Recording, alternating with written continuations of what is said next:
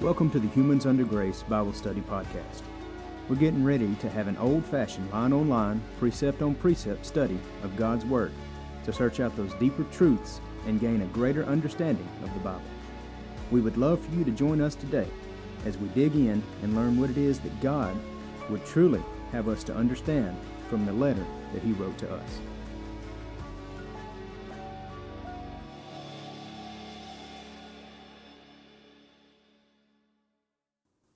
All right, God bless you and welcome into the study today. We're glad to have you. We're going to be picking it up in Genesis chapter 46, verse 1. Now, in our last study, we got all the way up to Joseph sending Pharaoh's chariots, or actually Pharaoh telling Joseph, send my chariots, volunteering them, and picking up Jacob and the rest of his family, and they're fixing to move them down into Egypt. So, but at the close of the last study, Jacob received this news that his son Joseph was alive. After all these years, he thought he was dead, but he turns out to be alive. And not only alive, but he's second in command of Egypt, which can only be done through God's blessings. Now, we'll go ahead and jump right into it. Chapter 46, verse 1, we ask for that word of clarity and understanding from our Father in Jesus' name. And verse 1 reads, And Israel took his journey with all that he had, and came to Beersheba, and offered sacrifices unto the God of his father Isaac. And God spake unto Israel in the visions of the night, and said, Jacob, Jacob. And he said, Here am I. Now, one thing to kind of point out on this is how they go back and forth between Israel and Jacob in his names. And basically, the way the symbolism behind that is most of the time that Jacob is mentioned, it's in his flesh, in the weakness of his flesh, whereas whenever he's called by Israel, that is through the strength of God's promises, such as when they needed to get Benjamin down into Egypt. But he said, no, I don't want to do that. I don't want to do that. He was called Jacob because it was the weakness of his flesh not wanting to lose his son, or, basically kind of kicking against God's will of getting the whole family into Egypt. Now here when God says, Jacob, Jacob, it's kind of saying here, let me call you by what you were. But in these visions, he's fixing to show him what he's going to be. So verse 3, and he said, I am God, the God of thy father. Fear not to go down into Egypt, for I will there make of thee a great nation. And I will go down with thee into Egypt, and I will also surely bring thee up again. And Joseph shall put his hand upon thine eyes. And what that is kind of a figure of speech for you're going to go down there, you're going to live happily, you're going to get to see Joseph again. And not only that, but in peace, you're going to pass away. And basically it's meaning that Joseph will be there as that happens. Verse 5, And Jacob rose up from Beersheba, and the sons of Israel carried Jacob their father, and their little ones, and their wives, in the wagons which Pharaoh had sent to carry him. And they took their cattle and their goods, which they had gotten in the land of Canaan, and came into Egypt, Jacob and all his seed with him, his sons and his sons' sons with him, his daughters and his sons' daughters, and all his seed brought he with him into Egypt. And these are the names of the children of Israel which came into Egypt, Jacob and his sons, Reuben, Jacob's firstborn. And the sons of Reuben were Hanok, and Phalu, and Hezron, and Carmi. And the sons of Simeon, Jemiel, and Jamin, and Ohad, and Jachin, and Zohar, and Shaul, the son of the Canaanitish woman.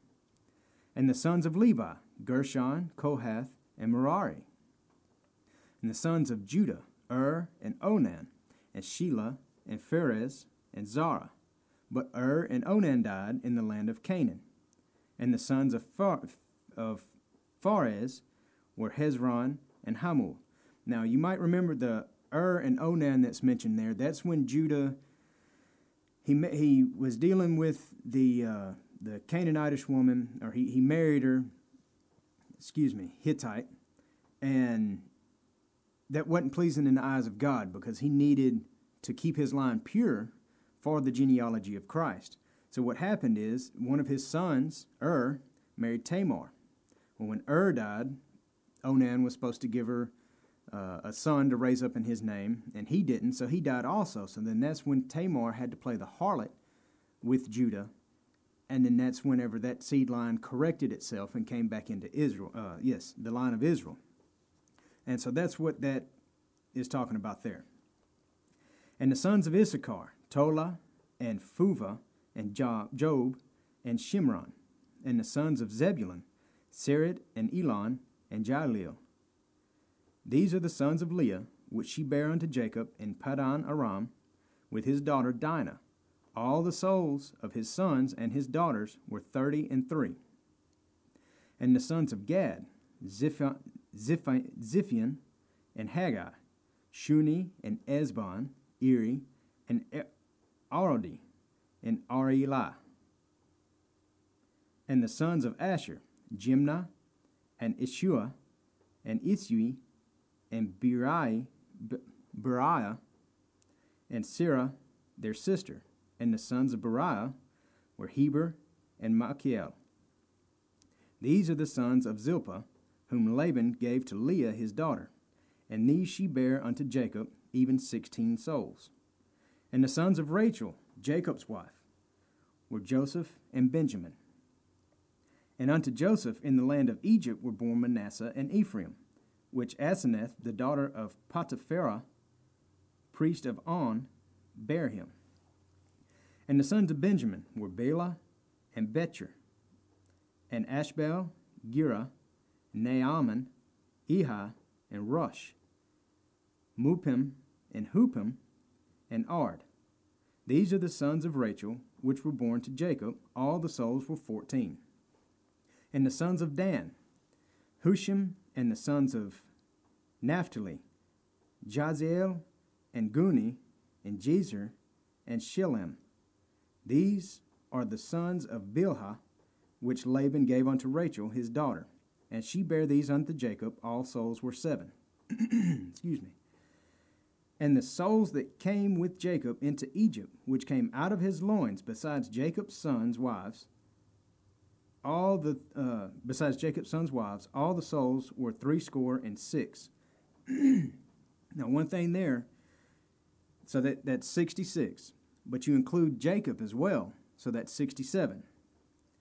Verse 27, and the sons of Joseph, which were born him in Egypt, were 2 souls. All the souls of the house of Jacob, which came into Egypt, were 70. That's 70. That's why I included that Jacob was not numbered in that, because then, instead of being 66 plus 3, it's 67 plus 3. That's just to round those numbers out. Verse 28, and he sent Judah before him unto Joseph to direct his face unto Goshen, and they came into the land of Goshen. Now, this Goshen is a land, it's east of Memphis, and it was basically some of the best land there was for grazing. And they called it the field of Zoan, or Tanis. And it's actually mentioned in the inscriptions as containing non-Egyptian inhabitants and Semites. Verse 29, and Joseph made ready his chariot and went up to meet Israel his father to Goshen, and presented himself unto him, and he fell on his neck and wept on his neck a good while. He was so glad to see his dad again. It had been so long since he had seen him. It was just overwhelming.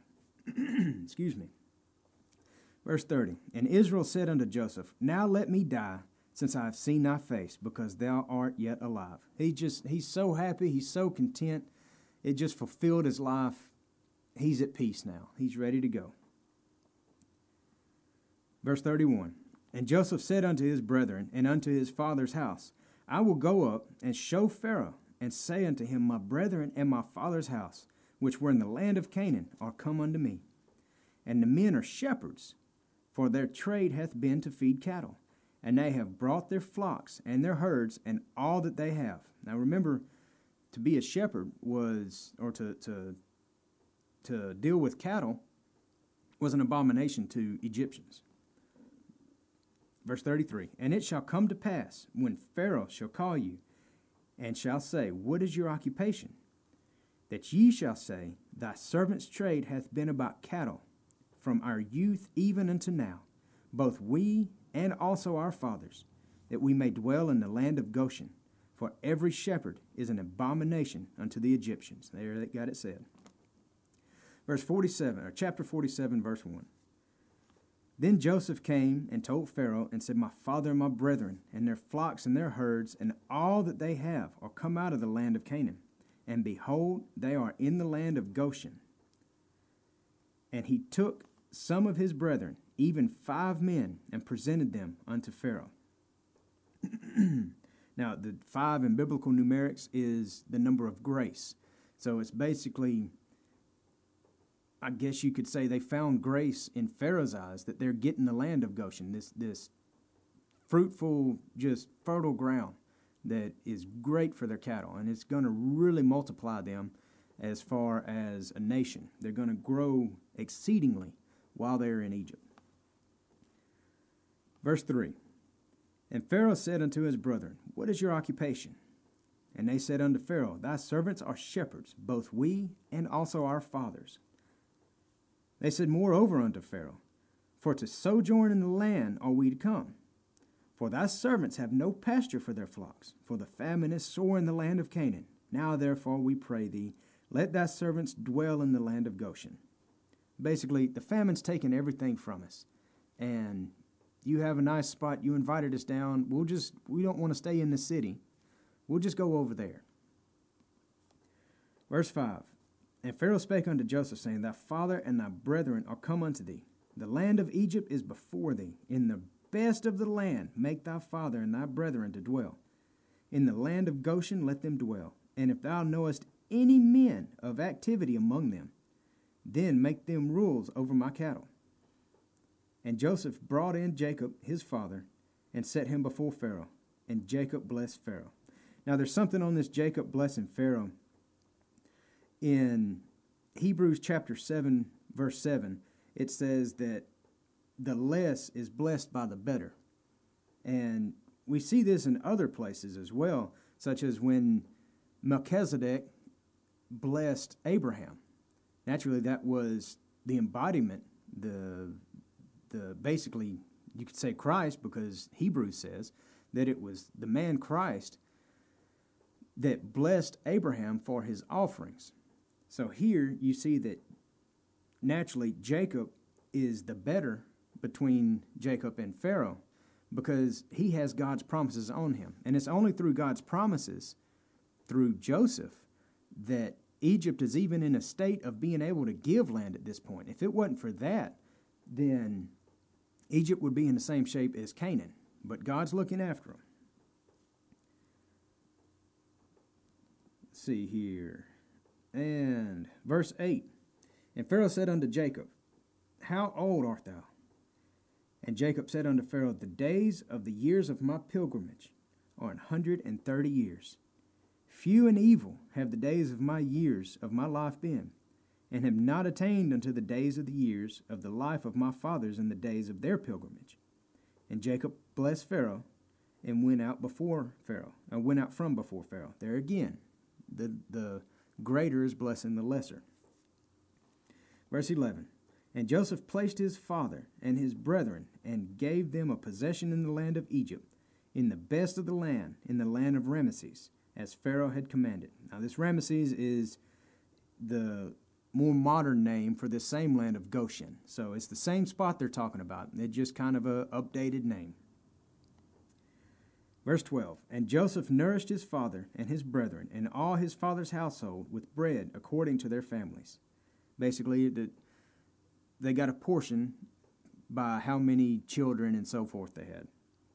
Verse 13, And there was no bread in all the land, for the famine was very sore, so that the land of Egypt and all the land of Canaan fainted by reason of the famine. And Joseph gathered up all the money that was found in the land of Egypt and in the land of Canaan for the corn which they bought. And Joseph brought the money unto Pharaoh's house. So they're still in this famine, and Joseph's still selling all this wheat or this corn, and it's getting to the point to where people have gone so long without bread, or without any type of monetary gain, that all the money's about gone. They just about have everything. Everybody's going broke over this thing. Verse 15, and when money failed in the land of Egypt and in the land of Canaan, all the Egyptians, or these would be those who lived in Egypt, came unto Joseph and said, give us bread. For why should we die in thy presence?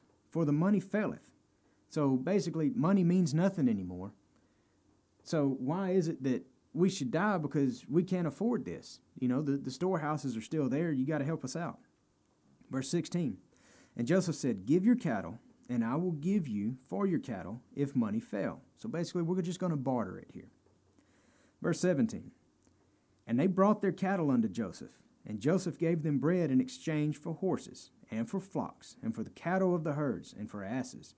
And he fed them with bread for all their cattle for that year. So that made a year of it.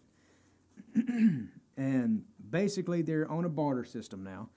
Money's not good for anything. It's just whatever they used back then. Right now, it's just paper. And so they're having to dig a little deeper.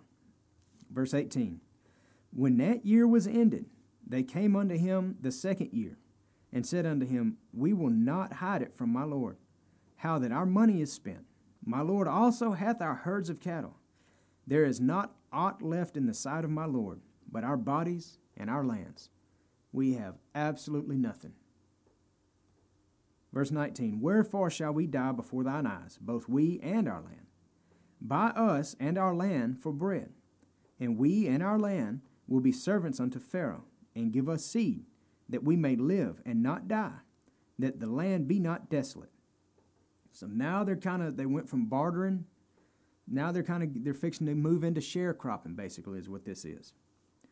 Verse 20, and Joseph bought all the land of Egypt for Pharaoh, for the Egyptians sold every man his field, because the famine prevailed over them, so the land became Pharaoh's. Now, this just goes to show that God moves nations. This whole nation, this was such a mighty nation. And then this famine came in that God brought. And God prepared them. He told them this is going to happen. So don't be caught unaware. And now look, Egypt has reclaimed all its land for food.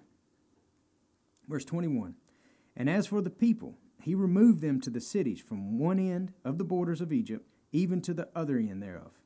And only the land of the priest bought he not, for the priest had a portion, or basically, whenever you say portion, you could say there was a statute put, which Pharaoh gave them. Therefore, there was a law, basically, that you couldn't buy or sell the priest's land. Wherefore they sold not their lands. Verse 23, then Joseph said unto the people, behold, I have bought you this day and your land for Pharaoh. Lo, here is your seed for you, and ye shall sow the land. And it shall come to pass in the increase that ye shall give the fifth part unto Pharaoh, and 4 parts shall be your own, for seed of the field, and for your food, and for them of your household, and for food for your little ones. So right there he set up sharecropping. If you want to bring it up to modern day, the government or the owners were giving the people, here, go use this field, go use this seed, you do the work, you get the harvest, but then you pay us 20%. And then they get to stay on the land, they get to work the land, and they get the food, the other 80% off of it. Verse 24, and it came to pass, and it shall come to pass in the increase that ye shall give a 5th part unto Pharaoh. Oh, we got that. Verse 25, and they said, thou hast saved our lives. Let us find grace in the sight of my Lord, and we will be Pharaoh's servants. Now, they're just so happy about this. Verse 26, and Joseph made it a law over the land of Egypt unto this day, or the day of this writing, except the land of the priest only, which became not Pharaoh's. Verse 27, and Israel dwelt in the land of Egypt, in the country of Goshen, and they had possessions therein, and grew and multiplied exceedingly, God fulfilling his promises here. And Jacob lived in the land of Egypt 17 years. So the whole age of Jacob was 147 years. And the time drew nigh that Israel must die.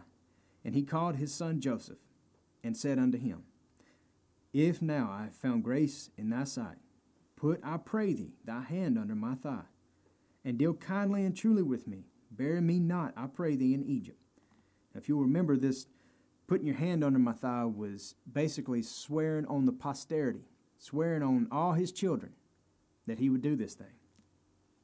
Verse 30, But I will lie with my fathers, and thou shalt carry me out of Egypt, and bury me in their burying place. And he said, I will do as thou hast said. So Jacob made this promise here. That's what we're going to do. 31, And he said, Swear unto me. And he sware unto him. And Israel bowed himself upon his bed's head.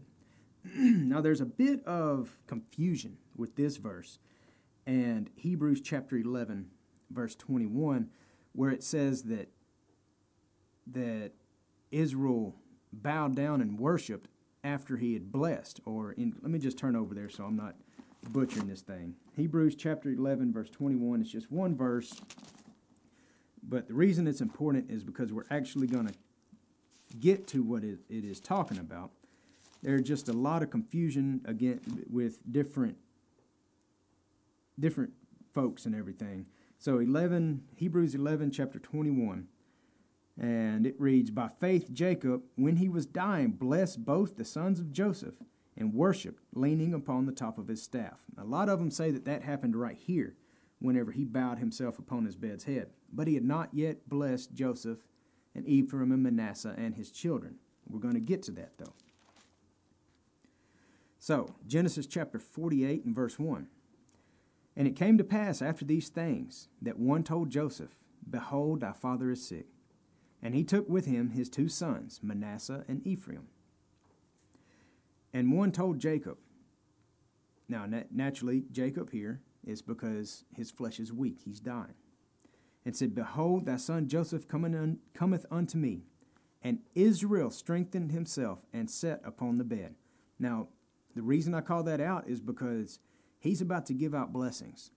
And in these giving out these blessings, he is basically prophesying. That what we're going to see in each of these is a prophecy according to each of the tribes. So he rises up, he's sick as Jacob, but he rises up as Israel, the strength that God had given him. And he's sitting on the side of his bed. So he's got a lot of pictures and stuff show him laying in the bed, and what really is going on, he basically sat up and is sitting on the side of his bed. That's going to come important in a second. Verse 3, And Jacob said unto Joseph, God Almighty appeared unto me at Luz in the land of Canaan, and blessed me. And he said to me, Behold, I will make thee fruitful, and multiply thee, and I will make of thee a multitude of people, and I will give this land to thy seed after thee for an everlasting possession. Naturally, this is talking about in Canaan. And now thy 2 sons, Ephraim and Manasseh, which were born unto thee in the land of Egypt, before I came unto thee into Egypt, are mine. As Reuben and Simeon, they shall be mine. Now, what does that mean? What he's saying here is Joseph has been blessed tremendously.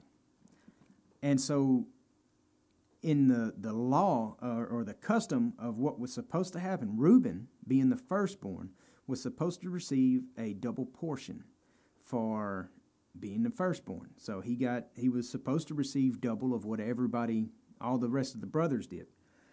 But if you will remember, Reuben went and laid with Bilhah, if I remember correctly, Leah's handmaiden, which was Jacob's wife. So at that point, he took himself out of that firstborn type of inheritance.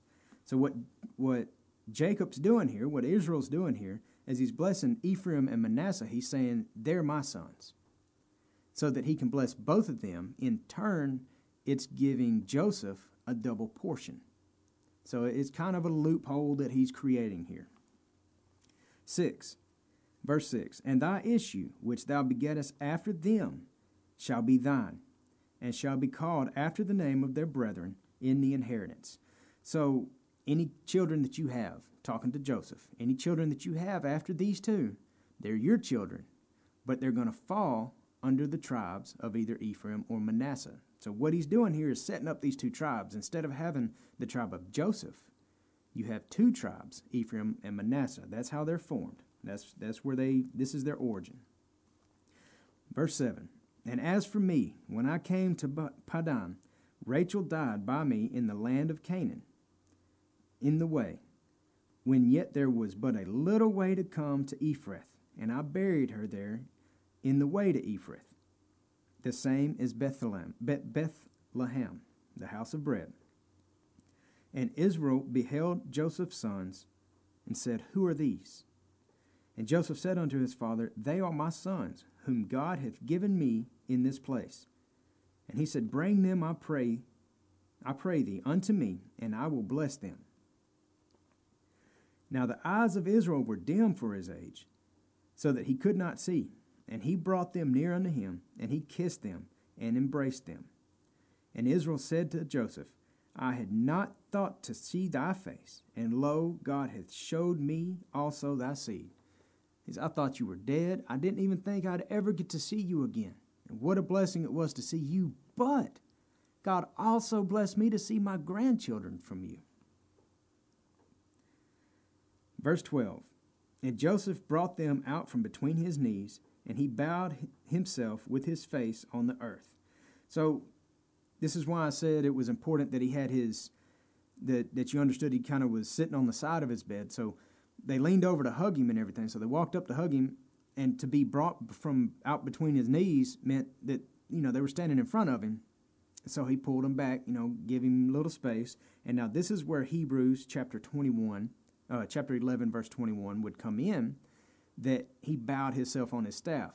So you can just picture Jacob. He's weak. He's right here at the time of passing. He's sitting on the side of his bed, and he's got his staff in front of him, and he's leaning on it as he's giving out these blessings. Verse 13, and Joseph took them, both Ephraim in his right hand, towards Israel's left, because Ephraim was the younger, and Manasseh in his left hand towards Israel's right hand, because he is the elder, and brought them near unto him. And Israel stretched out his right hand and laid it upon Ephraim's head. Now the symbolism in the right hand is that's the power. So Joseph had it set up to where his right hand would touch the elder, so that naturally the elder gets the stronger blessing. And his left hand upon Manasseh's head, guiding his hands wittingly. He knew what he was doing. For Manasseh was the firstborn. It wasn't just he was fumbling around. He was doing as he was led, basically. Verse 15, and he blessed Joseph and said, God, before whom my fathers Abraham and Isaac did walk, the God which fed me all my life long unto this day, the angel which redeemed me from all evil, bless the lads, and let my name be named on them, and the name of my fathers Abraham and Isaac, and let them grow into a multitude in the midst of the earth. Now he used three different names there. The God that before whom my fathers Abraham and Isaac did walk, the God which fed me, and the angel which redeemed me from my enemies. Remember, whenever he was coming back to Esau, he was worried, but there was his camp, and then he looked, and there was another camp, a camp of angels. That's what he's saying here. He said, God that I've believed on, that was the God of my fathers, the God that provided for me, and the God that watched over and protected me. And let them grow into a multitude in the midst of the earth. Let me back up. Verse 16. Let's just get all of verse 16. Then the angel which redeemed me from all the evil bless the lads, and let my name be named on them, and the name of my fathers Abraham and Isaac, and let them grow into a multitude in the midst of the earth. There. Verse 17. And when Joseph saw that his father laid his right hand upon the head of Ephraim, it displeased him. Or what the translation said is it was evil in his eyes. He didn't like this. And he held up his father's hand to remove it from Ephraim's head unto Manasseh's head. He was trying to, you're probably not seeing too well. Let's get this sorted out right quick. That's on the wrong head. And Joseph said unto his father, Not so, my father, for this is the firstborn. Put thy right hand upon his head. And his father refused and said, I know it, my son, I know it. He knew what he was doing. He also shall become a people, and he also shall be great, but truly his younger brother shall be greater than he, and his seed shall become a multitude of nations. And he blessed them that day, saying, In thee shall Israel bless, saying, God make thee as Ephraim and Manasseh. And he set Ephraim before Manasseh. And naturally, as when you get over into the Kings and Chronicles, you see that whenever the 10 tribes broke away from the 2 southern tribes, the 10 northern tribes broke away, even in the prophets, you see a lot of times that the collective 10 tribes are known or mentioned as Ephraim, because Ephraim became the largest tribe. Verse 21, And Israel said unto Joseph, Behold, I die, but God shall be with you, and bring you again unto the land of your fathers. Moreover, I have given to thee one portion above thy brethren, which I took out of the hand of the Amorite with my sword and with my bow. Now, what this is talking about here is Jacob and Abraham both had bought property at Shechem. And you kind of got to get into history, but it tells you how that Jacob went to basically recovered it out of the hand of the Amorite, who at some point in time must have come in and seized it, much like whenever they filled in the wells and stuff, and they kind of had to work their way around that. Well, at some point in time, the Amorites had come in and taken over part of the land, and historically, Jacob went in and kicked them back off of it. And we'll pick it up in chapter 49 in the next study, and we'll get into these blessings.